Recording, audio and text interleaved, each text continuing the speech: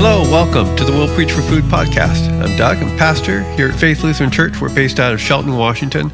We're a congregation of the Evangelical Lutheran Church in America. Faith is a welcoming community growing closer to and more like Jesus, making Christ known joyfully, serving each other, our neighbors, and all God's creation. You can learn more about Faith at our website, www.faithshelton.org. I want to thank you for listening today. Today's message is in response to some big stuff that folks are going through right now in our congregation and in our world. There's a war in Ukraine, a young woman recovering from a major cancer surgery in our congregation, a colleague grieving a stepson's suicide, the funeral of a longtime friend and member of this congregation. From the 8th chapter of the Gospel of Luke, we're going to read about a storm. Storms are real things, of course, but they also serve as a metaphor for some of the overwhelming challenges and circumstances in which we find ourselves. Like this week, for instance. So please open your Bible to Luke chapter 8, beginning at verse 22. Today's podcast is for the second Sunday in Lent, March 13th, 2022. The title of this podcast is Storms, Cancer, and War. A reading from the Gospel of Luke, the 8th chapter, beginning at verse 22. One day Jesus said to his disciples, "Let us go over to the other side of the lake." So they got into a boat and set out. As they sailed, he fell asleep. A squall came down on the lake, so that the boat was being swamped, and they were in great danger. The disciples went and woke him, saying, "Master, Master, we're going to drown." He got up and rebuked the wind and the raging waters. The storm subsided, and all was calm. "Where's your faith?" he asked his disciples. In fear and amazement, they asked one another, "Who is this?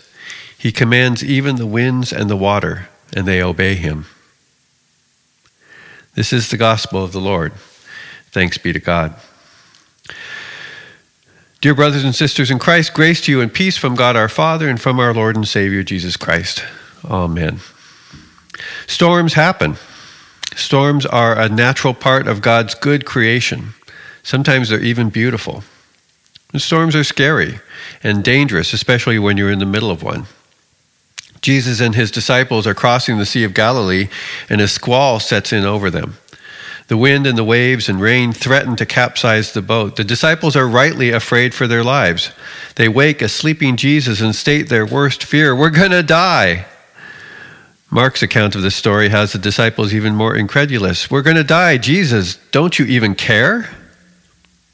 In response, Jesus says something to the storm. The water calms and the wind stops. He turns to the disciples and asks, "Where's your faith?" The disciples turn to one another and say, "Who is this guy?" This story from Luke is a story about a literal storm. Storms are also a metaphor for circumstances we find ourselves in, circumstances that are scary and dangerous, that reveal a lot about ourselves, our faith, our priorities. The war in Ukraine feels like a storm these days. It may be over there, but the pictures and footage show people who look a lot like you and me, Northern European white folks. Soldiers and citizens, women and men, young and old. Now, Mr. Putin of Russia seems to be the one most responsible for this invasion, but it would be naive, I think, to think that we could end the conflict simply by removing Putin from the equation, even if we could. My daughter Hannah is a lieutenant in the U.S. Army who's been stationed in South Korea. She does things like tanks and armored vehicles. Well, this week she arrived back in the United States, back in El Paso, safe and sound. And I am thankful and relieved that my little girl is further from harm's way. At the same time, there are thousands of other soldiers and sailors, daughters and sons and fathers and mothers and brothers and sisters who are still in harm's way. And Army life itself is harmful, Hannah has come to experience. She notes that it fosters unhealthy patterns of living and relating and coping, that military life exploits the poorest and most desperate young people in our country. The Army itself is a storm, she says. Closer to home, a 2-year pandemic storm has been raging, 500 million cases worldwide to date. There have been 1 million deaths attributed to COVID in the United States alone. And while masks are coming off this week, as the disease runs its course, as vaccinations and immunities create a new normal, the impact of the storm will linger for a long time. The continued effects of COVID itself, the toll it's taken on healthcares and workers and educators, families, businesses, even churches. Suicide is another kind of storm. When waves of despair finally overwhelm a person such that they take their own life, family and friends are left with grief and guilt and anger. In the aftermath of his stepson's suicide this week, our dear friend admitted to me that he simply feels nothing right now. His whole system is in shock, shut down, a survival mechanism in our bodies when we can't process all the feelings. So our bodies just shut it all off until we can sort it out later. And then there's cancer. 15 million cancer diagnoses every year in the United States. Cancer is almost always storm life. It takes us by surprise. It's dangerous, life-threatening. Beth and Mike have only been a part of this church family for a few months, but Beth's cancer storm began a couple years ago, and this weekend, days before her 25th birthday, she had surgery to remove the leg that held the cancer that threatens to capsize her life. Don't you care, Jesus? Now, she seems to have made it through the surgery well. God willing, the cancer is gone, the chronic pain will diminish, the wound will heal without infection, and she will become one of those cancer survivor success stories we love to hear. And all this is going on as the people of faith gather this weekend to pay our respects and entrust to Almighty God a dear brother in Christ, Guy Lusignan. His long, full life has had its own share of heartache and storms. The death of his own son, a debilitating stroke, a wife's slow descent into dementia. Like I say, it's been a week.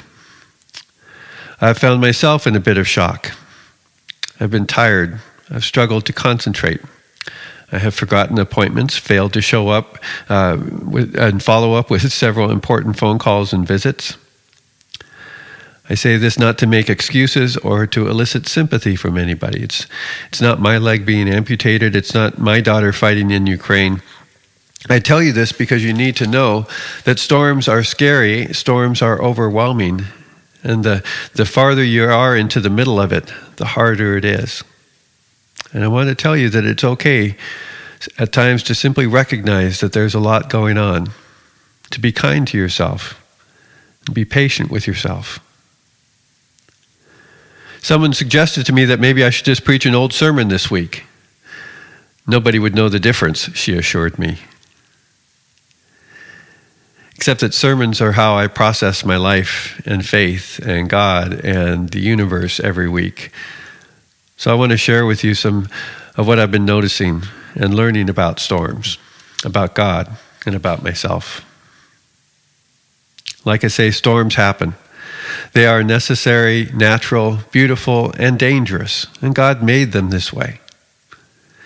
If you've ever lived in a certain area for a while, you can start to recognize the signs of a coming storm in that region. The fact that the storm catches up to a group of fishermen by surprise, well, that itself is surprising. Were they somehow under the impression that following Jesus would make them safe, that Jesus would protect them, would prevent storms and danger, preserve and protect them from bad things ever happening to them? You who've been following Jesus for a while, what's your experience, oh listener? Has your faith protected you from the storms? Has your faith led you right into the heart of the storm? New Christians are often surprised when they learn that Jesus is not a get out of jail free card. Some disingenuous pastors and churches preach a sort of prosperity gospel that implies if you have enough faith, that God will heal every illness, take away all your problems, and even make you wealthy. On the other side, when something bad happens, then the blame is right back on you, the person. You must have done something wrong. You didn't pray hard enough. You didn't have enough faith. Sisters and brothers, this is a lie. Faith Lutheran Church, we've been relatively insulated from the worst of this COVID pandemic. We've not dealt with any large-scale COVID outbreaks in the congregation, at least not yet. We've encouraged vaccines and masking and distancing. At the same time, there are some of us who took all the precautions and still got the virus. But here at Faith, we don't believe that God is rewarding anybody for wearing a mask or getting vaccinated any more than we think God is punishing somebody for not getting vaccinated. People who take precautions are generally less likely to get sick. That's the way it works. Storms happen. Viruses happen. And cancer happens. Sure, there are some environmental factors, asbestos mines, Agent Orange, burn pits. And there are behavioral factors, smoking comes to mind. But mostly cancer seems to be about genetics, random mutations, and time. That's kind of a scary idea. And so people for thousands of years have attempted to assign some kind of moral factor to disease, that your sickness is punishment for bad behavior, that your health is a reward for good behavior. But as a result, a person living with cancer or depression or in a war-torn country comes to believe that somehow this is their own fault. And yet again, Jesus' own life and teaching says that this is not true. The Bible says that storms happen. And more importantly, the Bible says that God is faithful in the midst of the storm.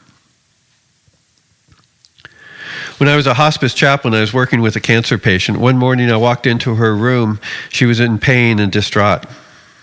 God must be punishing me, she lamented. I decided to try something a little unexpected. Wow, I said, with a shocked look on my face. What did you do? And my question surprised her. Well, nothing, she said.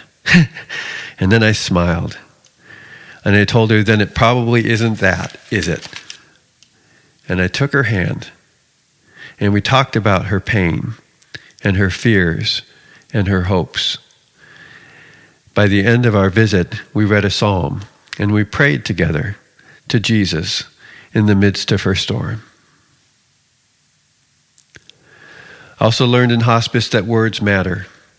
A hospice patient is so much more than a terminal illness. We made it a point not to talk about visiting room 2 or visiting the COPD patient. No, we're going to visit Mrs. Johnson in room 2.